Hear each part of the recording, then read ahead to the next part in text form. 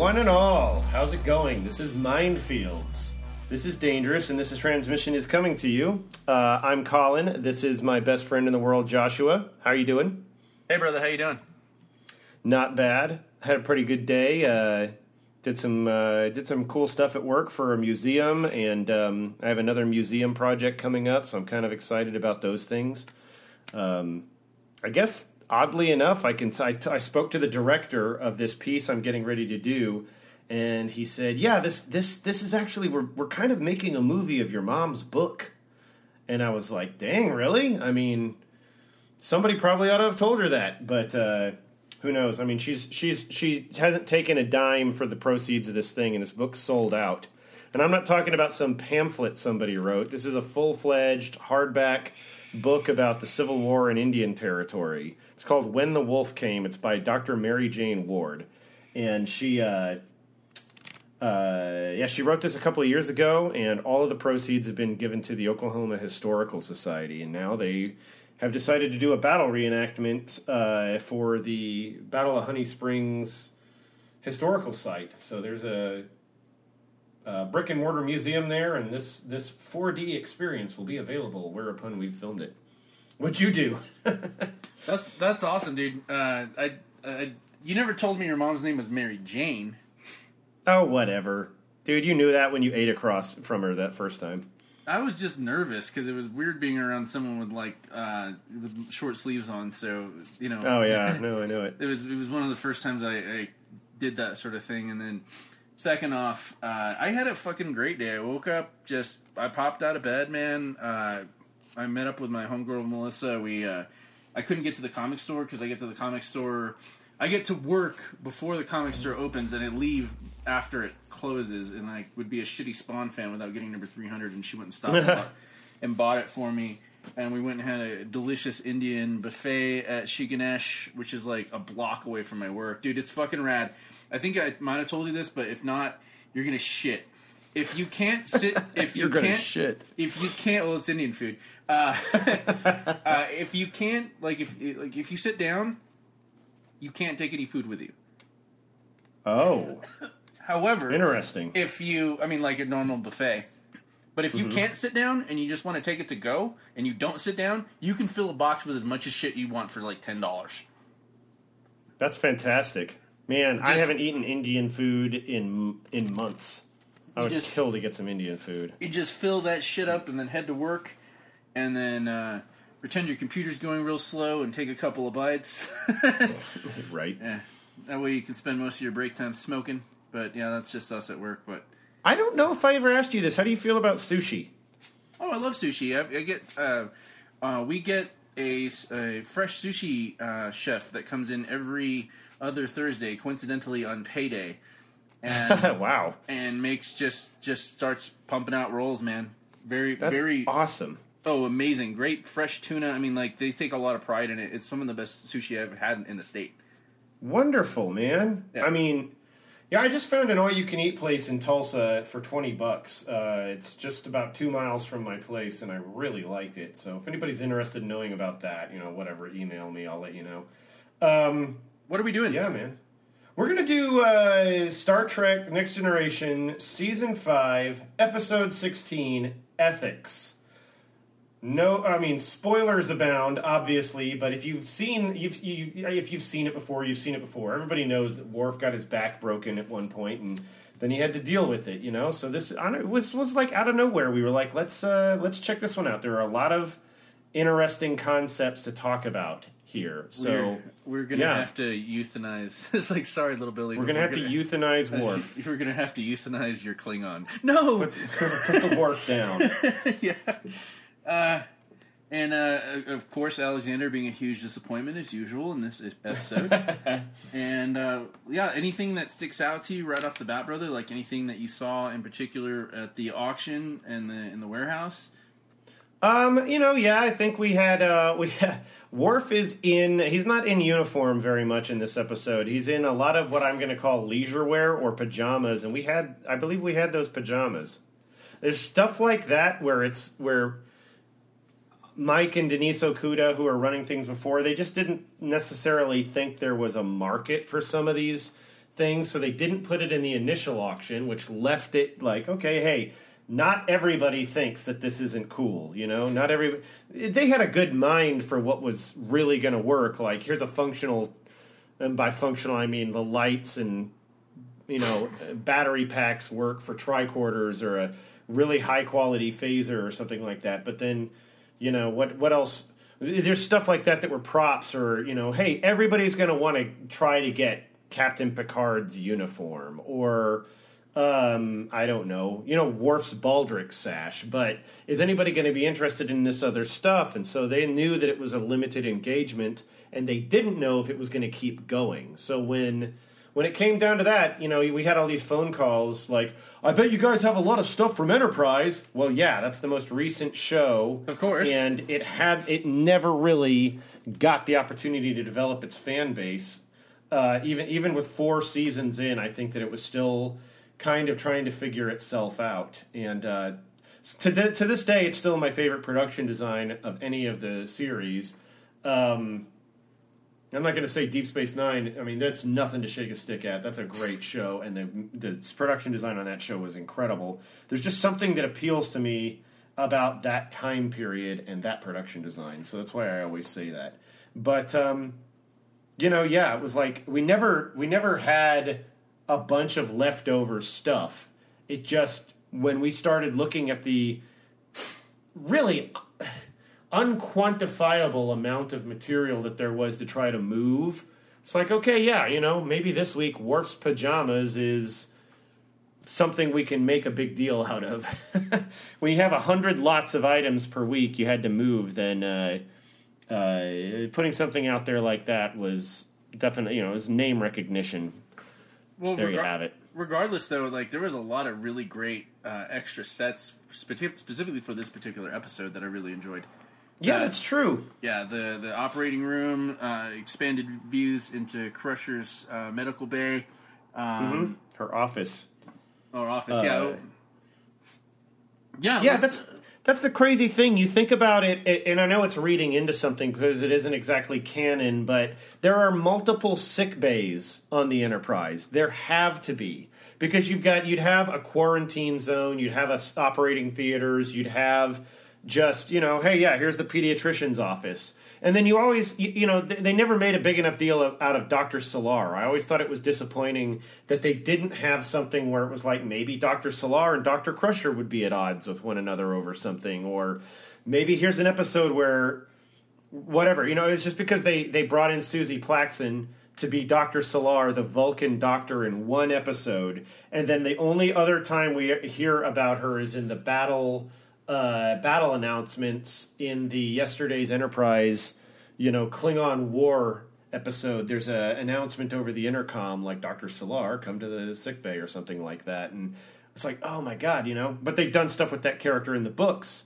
Just one of these things. There are multiple sick bays, so we never get to see enough of that. Just like we never get to see enough of all the science bays, I guess. Or we never get to see more than that little bit of stellar cartography until we get to Star Trek Generations, the 7th movie. So, yeah, man. There's a lot of interesting sets in this episode, that's for sure. Yeah, let's get into it. You ready? It's eerily silent. Can you hear me? Now I can, yes. I don't know what was going on, but... Damn thing was being weird. All right. Yeah, let's get into it. Okay, yeah. On Engage. 3... Well, hold on. Oh, you're not ready. Oh, I'm ready. We're watching on Netflix, guys, not Hulu. Oh, that's right. Remember, yeah. It's better high deafness. I'm at 000. I am also at 000, and I have subtitles turned on. I do too. Okay. All right, ready? 3, 2, 1, engage. That is definitely a high def. Oh yeah, Enterprise right there. It's a beautiful, beautiful ship. Yeah, it's what Mike always said. The Enterprise in any form is basically a creature of deep space. It's just not something that made any sense that it could land on a planet, and yet we have these great storyboards indicating the possibility that the original Enterprise would be hovering just above ground level, and there would be stairs and gangways and stuff. So one of the things to note about this, when you look at these blue containers, these are life-size, and they're always empty, or maybe they put a sandbag in them just to make sure they stayed in place. But these were just sheet plastic, heat-molded into shape. And we had a lot of these in the auction. If you look behind Geordi's head right there... Oh, man, now stop everything. That's one of the best pictures, one of the best iterations of a tricorder we've ever seen. Oh, yeah. Now, if you look back there on that blue container, you see the brown label. Those were lozenge labels, and those actually say Starfleet Material Supply Command. And that was my favorite thing. Like, there was really good information on a lot of those things. There were in-jokes on all of them because they just, it wasn't high def. It was filmed on film. But in other episodes later, like in Voyager, and then you get into Enterprise, you started running into situations where you could see crisply what was in the graphic, and if there was a joke, the producers started realizing that, and they were like, no, everything has to be real now. That guy that was just behind Geordi also, his name is Guy Vardman, if I'm not mistaken. I'm just going to make sure that's actually Guy.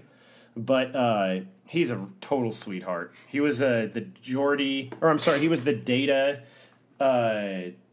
hand double. Stunt double? Not a stunt double, no. He didn't do stunts, but and I don't want to talk out of turn on anything that he might be doing now or in the last 10 years, but when I met him and when I knew him, he was he had been Data's hand double, and I'm gonna say probably was a stand-in for Brent Spiner a lot of the time, which are different jobs, but anyway, yeah. If you've got a scene where you've got Data's hands flying across a console and that's all you're seeing, would have been his hands. That's him? Yeah. He just had prettier hands than Brent Spiner? No, it was just that they looked closely matched enough, and it's because when you're filming with your A team or your first team, their time is more expensive to have them in front of the camera, and they've got to maintain their lines, and they got to stay in they got to stay in the zone to be able to emote properly on screen. And so if you've got a shot that doesn't require them to be there, get them out of there. Let them go cool off. Get makeup touch-ups, do hair, whatever you've got to do. And that's the kind of thing that second unit would film anyway. So there'd be a completely different camera unit doing second unit shots. And they could get like 15 or 20 second unit shots done in a day or something like that. Or maybe they need it for special effects, or who knows. But, yeah, Guy Vardaman, he's a real sweetheart. He signed my game card of him. They gave him a name eventually. It's Darian Wallace. So if you look that up on Memory Alpha, you'll see all of his appearances and any time he ever had a line.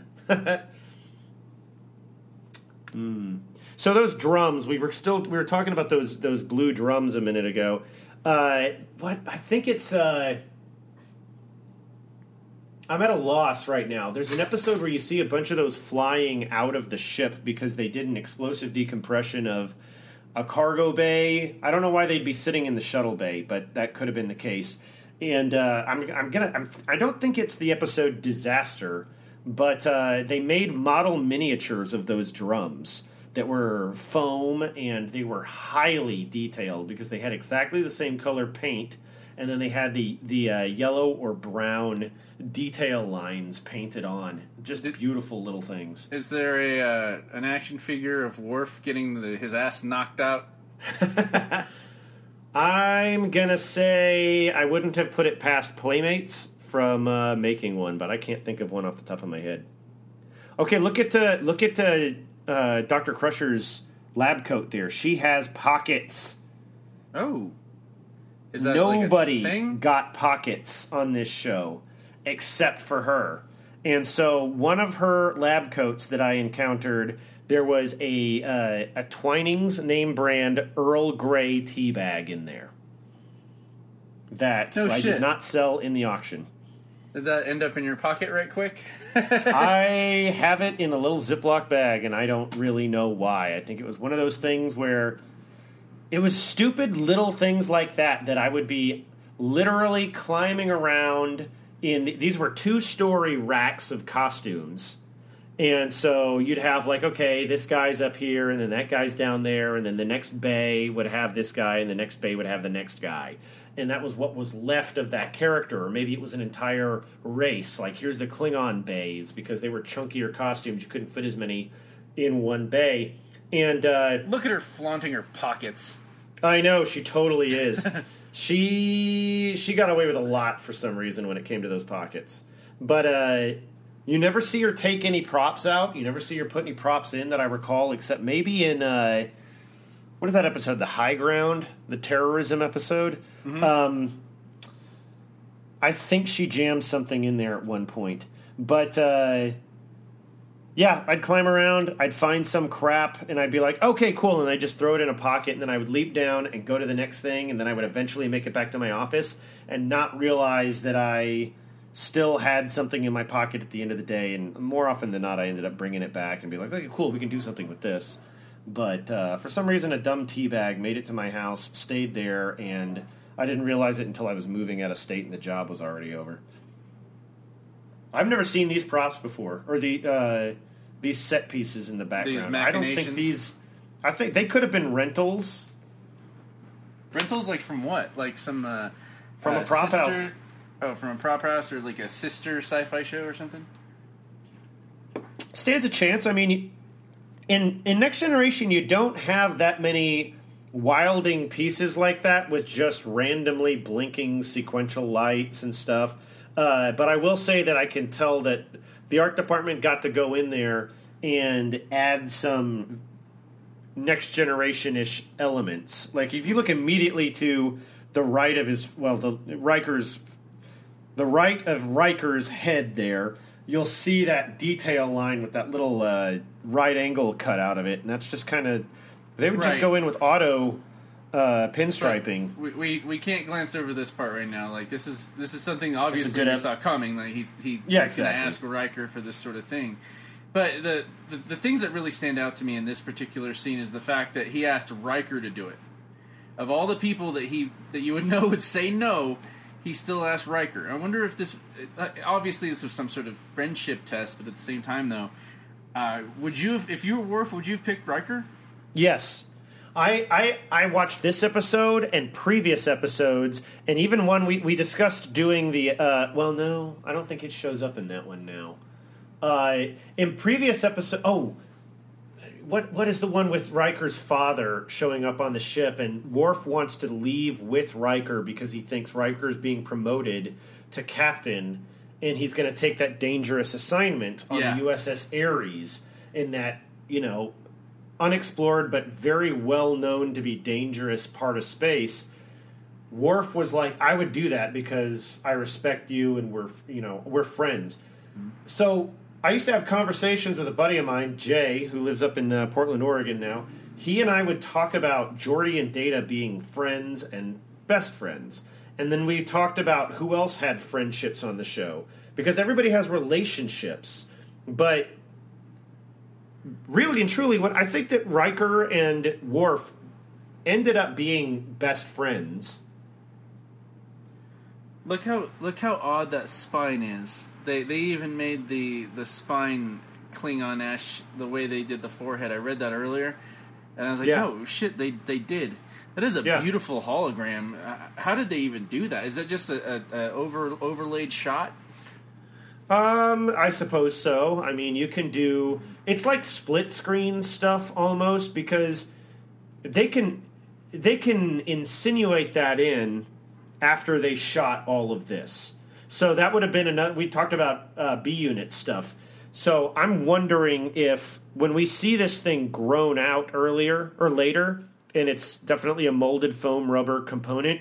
I wonder if that same prop was used as the rotating one we just saw and then inserted into this shot, or if they had multiple different ones. It's interesting to me because also, you know how, like, you obviously know how comic books are drawn. They're drawn larger than we ever see them when they're rendered onto the size of the pages. Yeah, they have and so, yeah, like you'd have an 11-foot model of the Enterprise, and then you had a 4-foot model that was easier for a lot of effect shots. So they could have done multiple different sizes of that spine.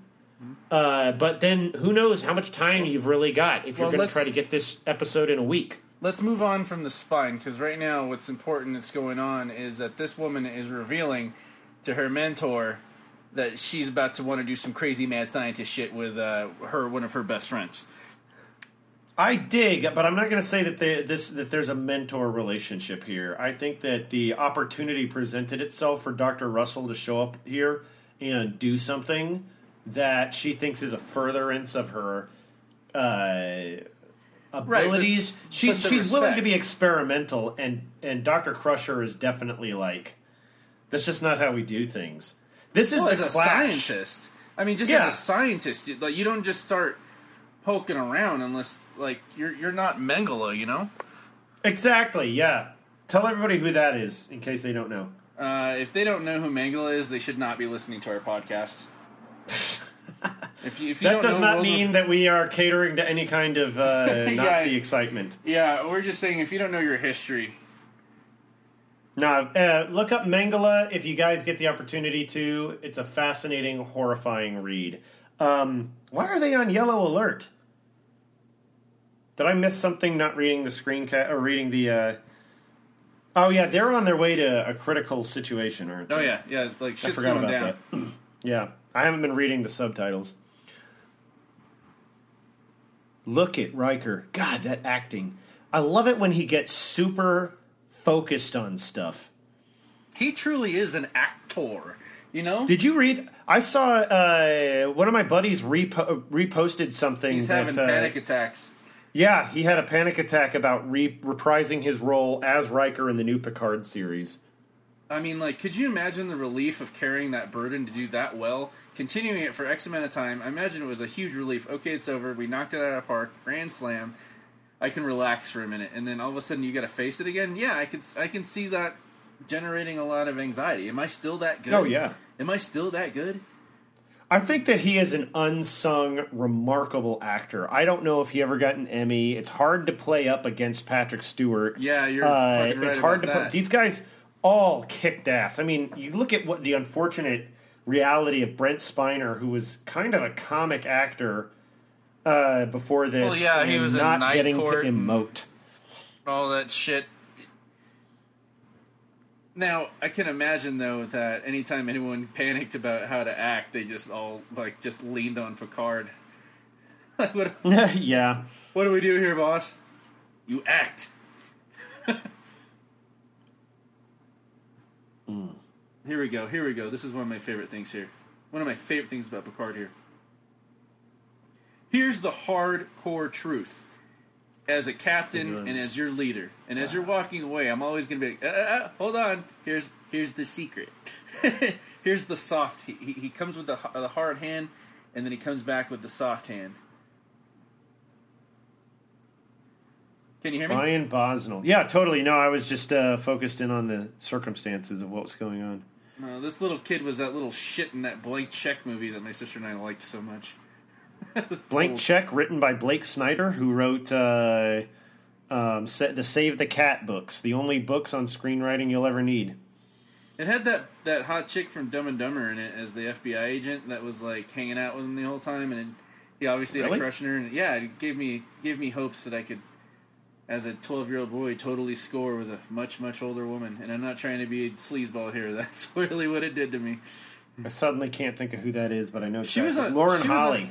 No, not Lauren Holly. Her name's like really? Karen something. Yeah. Oh wait, Charlie? Was she the MTV VJ? Yep. Oh, she was awesome. Yeah, she fell out of the public light for a while because she had a health problem. Yeah. But she kind of overcame it and found a way to live with it. So she released a autobiography in the early 2000s. This is one of the best parts about Star Trek is when shit gets heavy, all of a sudden they stop being colleagues and start being a true family. Of course, You're right. of course he's going to send Troy, and he's going to say it now, but oh wow.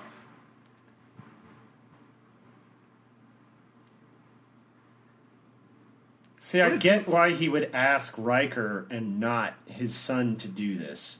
Yeah. But that's the problem, is I just feel like the unfortunate reality, when you and I were talking about it the day before yesterday, right? Worf, when they gave Worf a kid, it ruined Worf. And unfortunately, that's one of the big failings of this series, is that they never truly sorted that out. They never made Worf a dad. Well, I know that there's 6th season and 7th season episodes where he's going to try really hard, and those are episodes you haven't seen yet. Well, hold on. I want to go back to something you said. I don't want you to glance over it. You said you get why he'd have Riker do it. I don't get it, Mr. Fucking Duality, where he's going to be on a Starship Enterprise, but still adhere to these archaic, like caveman-esque type religious practices. He's focused on that. But then, if the ritual is it has to be the son, then why did he pick Riker? Why didn't he immediately say it's got to be the boy? But that doesn't matter.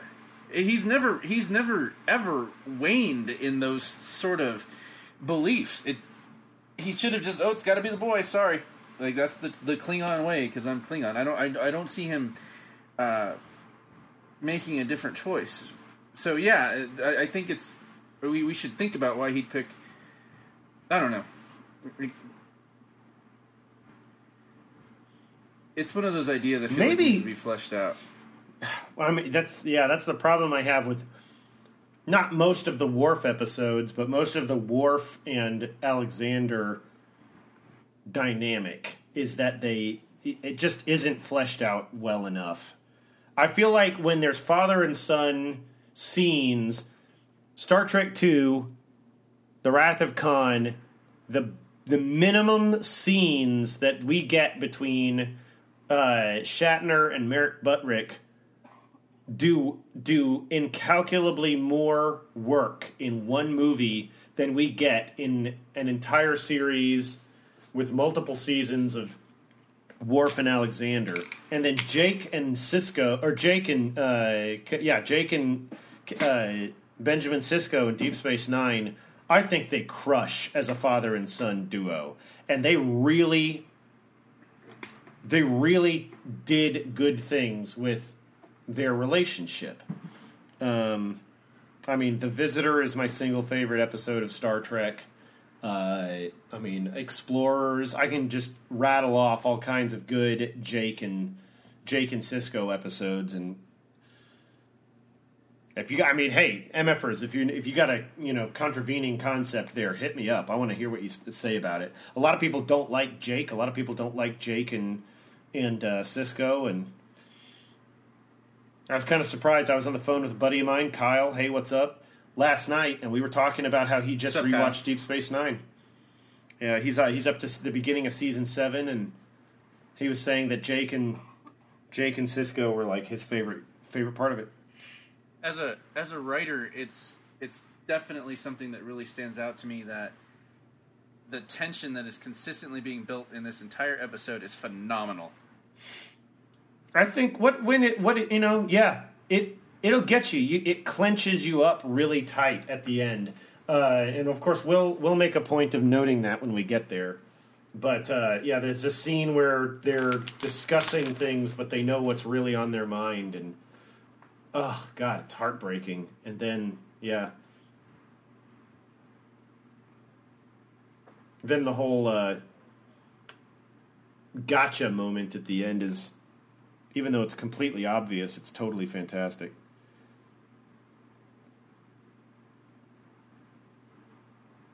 The problem I have with this is that we don't, maybe it's the direction, or maybe it's the idea that he wouldn't be, but I don't see any pain. Like,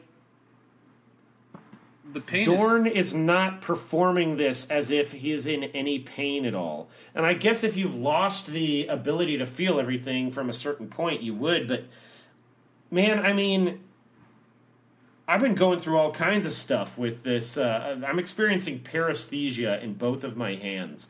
And, yeah, you wake up in pain and you deal with it, and then you go back to sleep if you can, or I'm doing stuff throughout the day and I can trigger it, and it's there. And after a certain point, it's like, okay, I don't want to use this hand for this now. I got to use this hand. You start feeling other things. So these props right here, I don't know if you guys saw that business that was jammed into that guy's belt or whatever, but I saw that prop in multiple episodes of Voyager. It was in Deep Space Nine, in Trials and Tribulations. I believe that was the little scanner that Odo has hiding out on Space Station K7. It's just stuff getting pulled around all the time. See, she just pulled, you know what? She pulled that tricorder out of her pocket, and it was upside down, and she flipped it around, like, because she knew that it was wrong. It's just awesome. So, what is it that the other doctor's using? It seems like a more advanced instrument. Yeah, I mean, it's a very Tony Stark-looking pad compared to the multi-layered pads we see on the Enterprise. Well, they'd have to use that because she's supposed to represent the future, whether people like it or not. It's gonna happen. Good point. Good point. It's gonna happen. Yeah, we don't usually see anything presented on a single sheet of acrylic here. I don't know if that was intentional or if that is, that's good direction or it's good writing, one or the other. I would have recast her to be someone a little bit younger looking with a much more modern haircut, representing more and more what her ideals are. Yeah, that's not a bad way to go with it. Just to present that young upstart. Yeah, exactly. Concept. Precisely. This is a good scene. This is that same cargo bay, almost certainly, and they've just brought in all of these, excuse me, legit medical beds. The amount of open wounds that have not been treated is interesting to me. See, when you look at all of that, well, that's a crazy thing about open wounds is that, I mean, you can just coat them in some bacitracin. I mean, don't take my word for it. I'm not a medic. But that will act as enough of a barrier between the wound and whatever else might be in the room. Right. And then that's the crazy thing, was Worf acting as though he was or was not in pain? And the pain was all mental.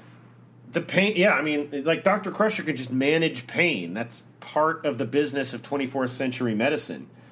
Likewise, when you look at the, I don't know, the background or what, I'm trying to think of it's the roster. Captain Picard is something like 71 years old, and he is absolutely virile, youthful, energetic. His body is not broken down. All of these characters have a better standard of living. So also, none of them are married. Well, they're all Starfleet officers, and that goes a long way. When you look into all of these stories, most of these people are at odds with the idea that they would be married for any reason because they're career driven. It's one of those rare cases, too. Dr. Crusher has a pad like we're used to seeing, but she was also using a stylus. Yeah.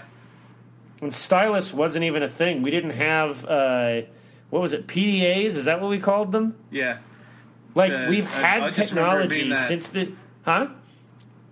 I just remember being that what was it, that... It was a Palm Pilot? Palm was Pilot, that what it was? yeah. Was that what that was? That's what we're saying.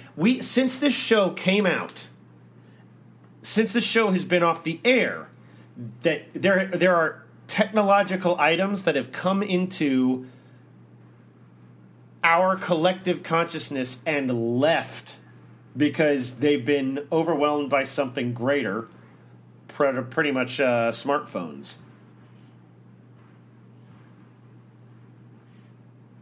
Those windows. It's kind of amazing that there's any junk under that desk in the background, under that table.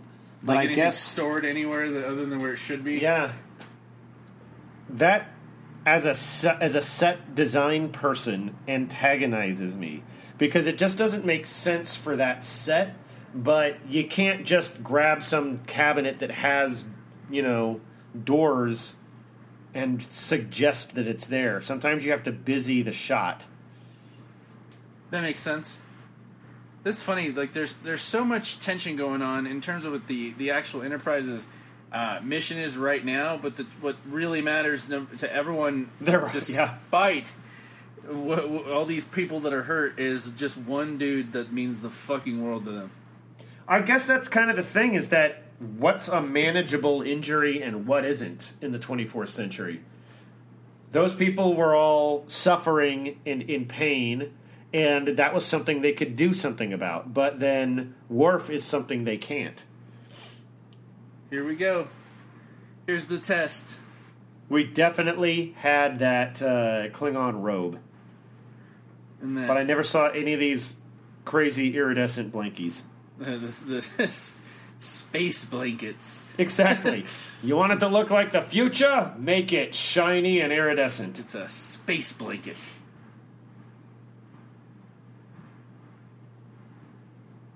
I wish that, I don't know, Riker doesn't have to have so much flourish to why he's not going to do this. I think that I know it's TV, and I know it's also Star Trek, but at the same time, I don't know why he couldn't come in there and just sit there and explain it to him. Because in the end, Worf has to live with it.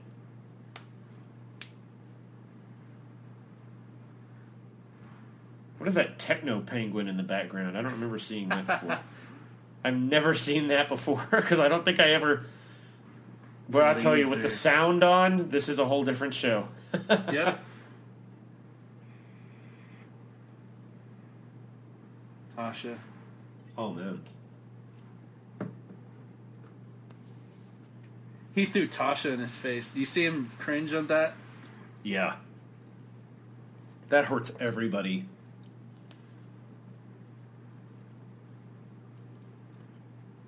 Unfortunately, as many times as they brought her back for one reason or another, and as much as it pains me to think that Denise Crosby did not feel like there was any direction or any furtherance of the character enough that she was like, I'm going to leave the series. It was a gutsy move to have her killed and then to use that in a repeated fashion.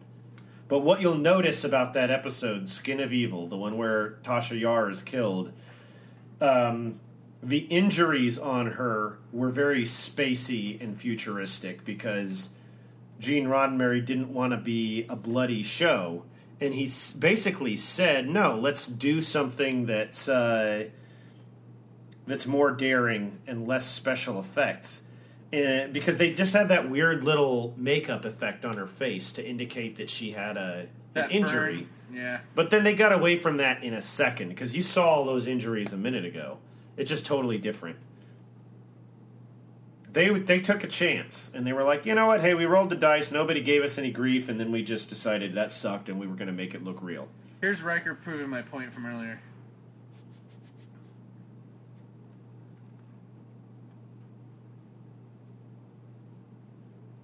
Or maybe he just thought that the boy wouldn't be able to do it in the first place.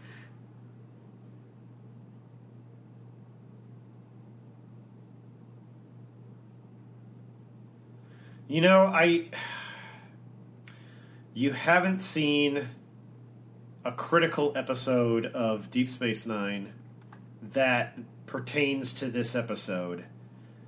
But when we get there, I'm going to refer back to this, and you're going to realize the parallels. Does it have anything to do with Alexander being a huge disappointment? No, I'm afraid not. I hate those Klingon bowl haircuts. It just brings me these cringy memories of having a bowl haircut in the 80s and the 90s.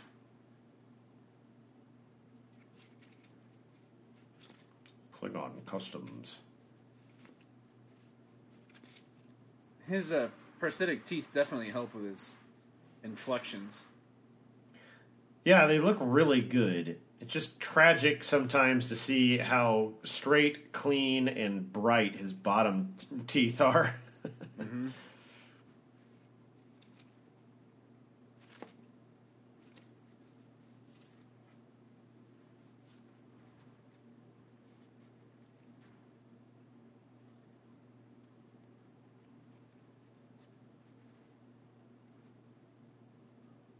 So yeah, right there, that image of Alexander holding the knife. If anybody ever played the Star Trek customizable card game by Decipher, that was the image that they used for Alexander.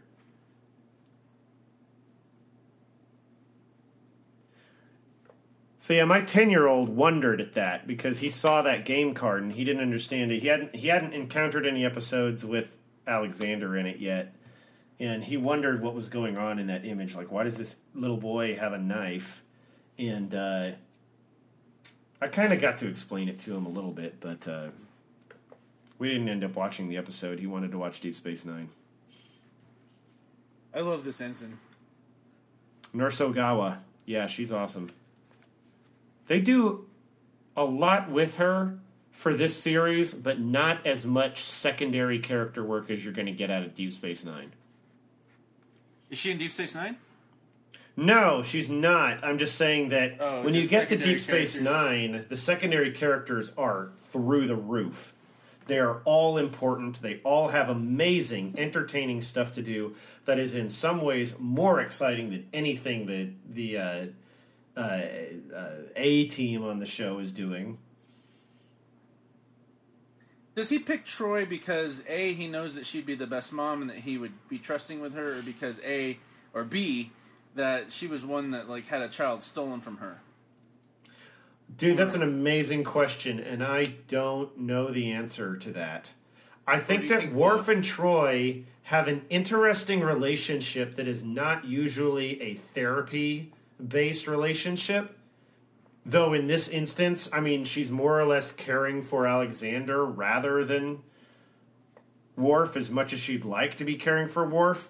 But I think you're going to be surprised in season 6 and 7 what their relationship turns into.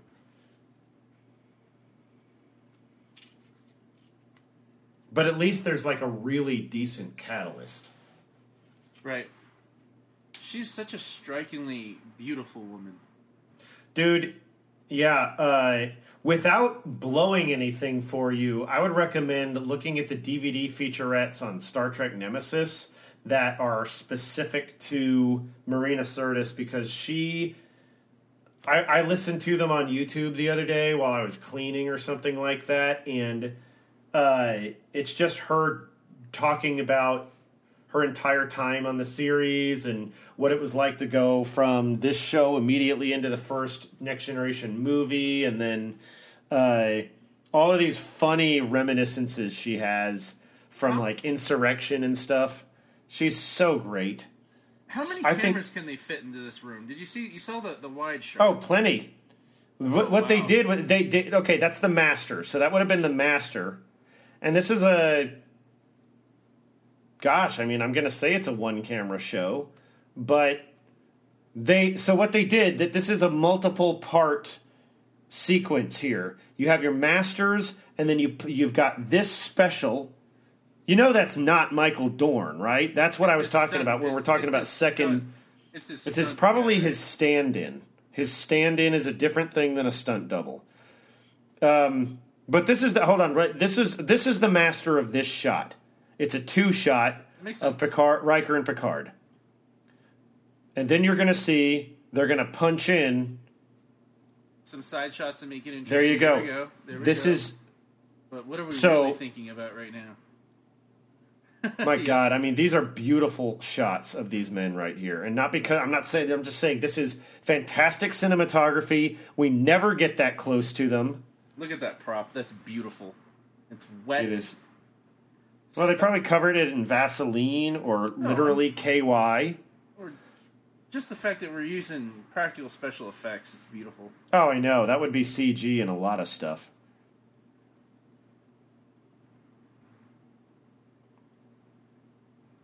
But it also, I can see the way that it's painted. It is very TNG. So this is all the same camera changing positions and changing lighting setups for each of these motivated lights. This is beautiful because Toby Russell's face was lit on the right side of her face in the last shot when we were seeing her from Beverly's perspective, and then now we're still seeing the light motivated from the same side. That's good gaffing. That's what the gaffer does. Cool. And also, the grips are totally involved in that. Here's another awesome shot. So this is a tracking shot. So they either would have done it when you see the movement of the camera, this is either done on a dolly. So the camera is on a little rail car, for lack of a better word, and it's on a track. Or that could have been done with sliders. And sliders, I think, are a lot less expensive and more frequently reoccurring these days. This is wonderful. This is awesome.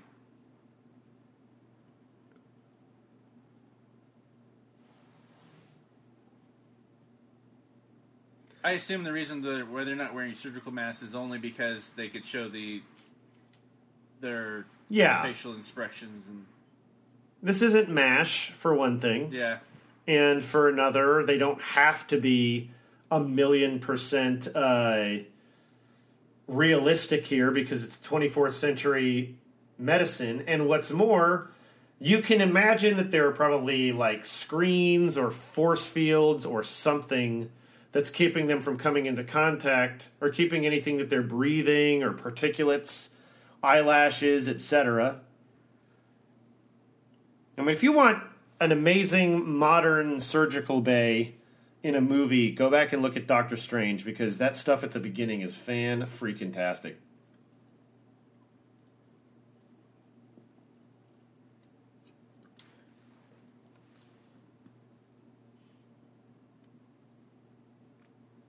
Boy, that sequence of lights going on all of these things is just intense.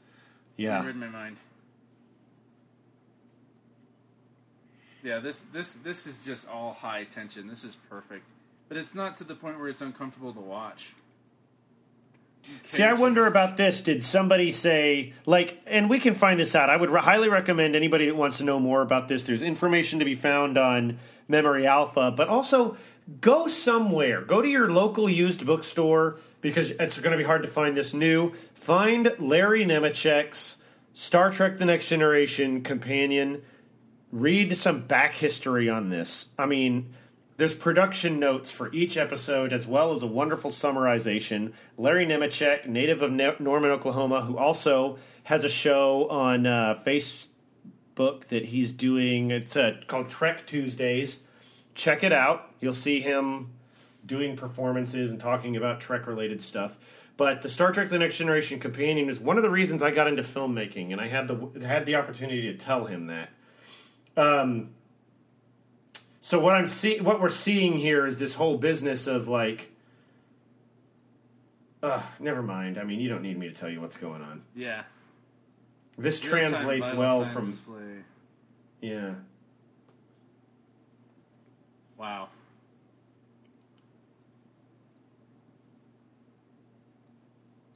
I'm here to clean your mess up, bitch. You better hope this works. You're going to get your goddamn research, but all I want is my friend.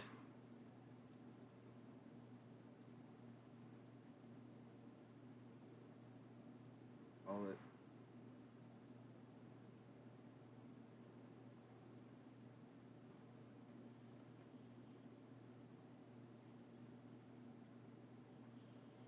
Wow. Did you see this when it first came out? Oh, yeah, absolutely. How long was point A right now to point B in 5 minutes? How long was that for you? Did you really think it was over?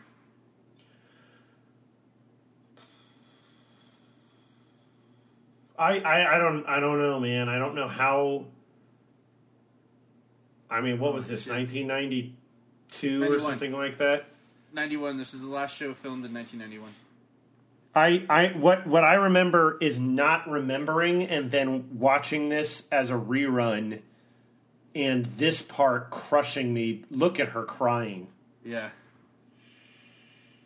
I just don't think that that's acting. I think that that's acting, but I think that she really whipped those tears up for real. Her eyes are definitely the right temperature.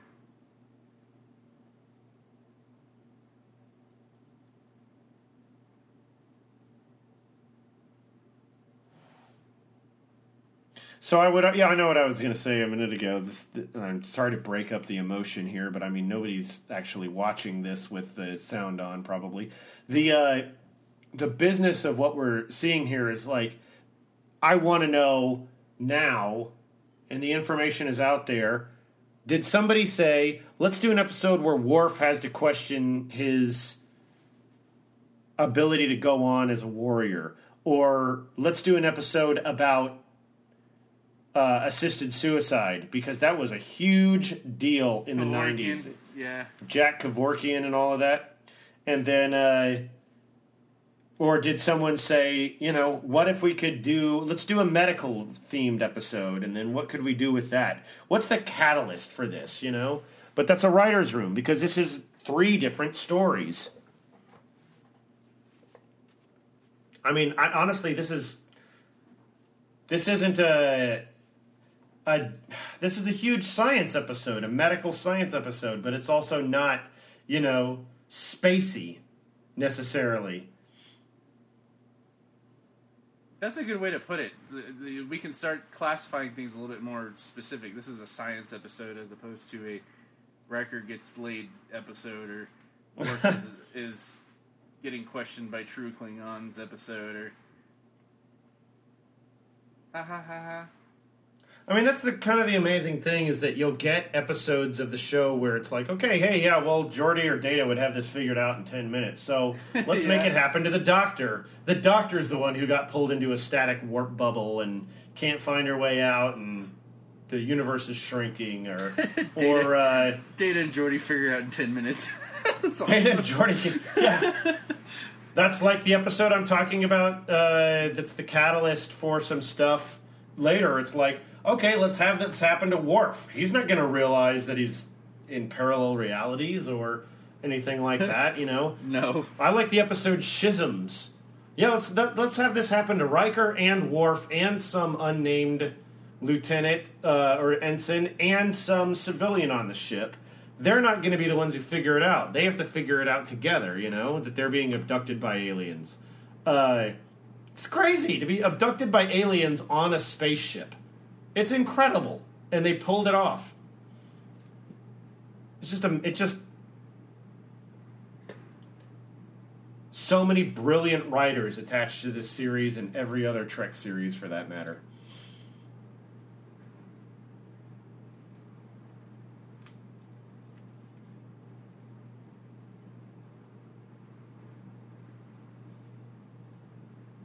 I guess this is the ultimate question, and they ask it in Star Trek multiple times. Do the ends justify the means, In order to understand that, we must violate the Prime Directive. Yeah. Gross Klingon feet. What are those horns he's got growing out of him, I wonder? When you look at Klingon boots, you see those horns on a lot of them, and I wonder if the Klingons used to have some kind of a claw sticking out there.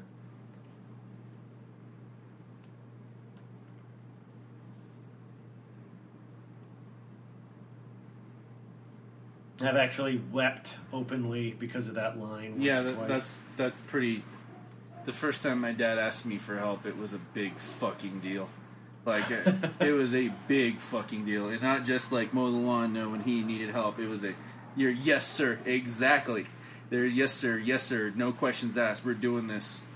And that's one of the reasons why I like grilling every weekend with him, is because when I was a kid, the only person that touched that fucking grill was my dad. And now I've got full access, and I'm the one that does all of it. And man, that was heavy, man. That's a tough episode, yeah. But let's talk about before we wrap up. There's a reason why it's called ethics here, and it's not just I'm gonna do the recap. What I learned, everyone had problems with ethics here. Picard had problems with his ethics of whether or not he should tell Riker what he should or should not do as a captain or as a friend. But he figured out a way to walk the line. Deanna had to walk the line with ethics when it came to whether or not she was going to tell, hey, your dad believes in a bunch of crazy, weird bullshit right now, and we're trying to get his ass to calm down so we can figure it out, and that's why you can't see him yet. And, of course, Beverly with the new doctor, who is grossly crossing the lines. And I don't want to say she was playing God, but she certainly was using other people's loved ones for her own advancement, whether or not she wanted to admit it, even though, yeah, in her head she's thinking, like, you know, this is for the advancement and betterment of all Klingons or any sort of surgical whatever, you know, procedure or more knowledge on the Klingon body than we've ever known. She was still in it for that. And who else do we have struggling? Of course, and then, you know, Riker, whether or not do I honor my friend's wishes and murder him, like, but at the same time, all crafted with a finely tuned netting and scaffolding of tension that is not too uncomfortable and character development. I actually started really liking Alexander for the first time in that episode, despite the fact that he's a huge disappointment. And sorry, I can't help myself. No, it's all right. And it's the unfortunate recurring theme, you know. Yeah, but even then, and then you've got Crusher, because Crusher's always been like, I can do this, no problem, I can figure it out, we got this done. This is one of the first times I've seen Crusher been like, I don't know what the fuck I'm doing. Like, we're screwed. Hey, Dr. Crusher is an amazing doctor with a lot of skill, but she's not a proctologist. She's probably not a podiatrist. She's probably not a dentist. On a Galaxy-class starship with that many people on it, it would make sense that those specializations are available. But I guarantee there's a chiropractor, and it was out of their league also. You know what I mean? I really like it also from the fact that you can tell this was a huge exercise in acting for the actual cast and crew. For example, for the crew, the gaffing got the lighting just perfect. Everything flowed just well in a room. I know from a little I know about film productions about how much of a pain in the ass it was probably to film in that small ass little section that's now the operating room. And then it was the center of the sick bay. Unfortunately, that wasn't some. You've got the sick bay where you've got that. And I'm sorry, don't mean to jump you, but like that kind of scalloped formation of sick bay beds, and then you've got the other. You've got that like center examination table they use over and over again. So unfortunately, that wasn't a new set, but they doctored it up to make it look. That wasn't even a pun. God, I keep making puns without even trying. They built that one out to make it look like it was an operating theater. Anyway, sorry, carry on. No, that's all I really got on that, man. It's just that's my takeaway is it's definitely something that needs to be questioned and studied from all points of view, not just whether or not Worf lived or died. Oh man, as a series episode, yeah, like I love that you appreciate the lighting. I appreciated those camera shots. There's so many different fascinating angles of camera work in this episode. I really like the scene between Picard and Crusher in her office. I like all of those scenes outside of the office because that's a tighter area to film in. And I know those weren't necessarily wilding walls that could be easily pulled away so that they could fit more cameras or light there.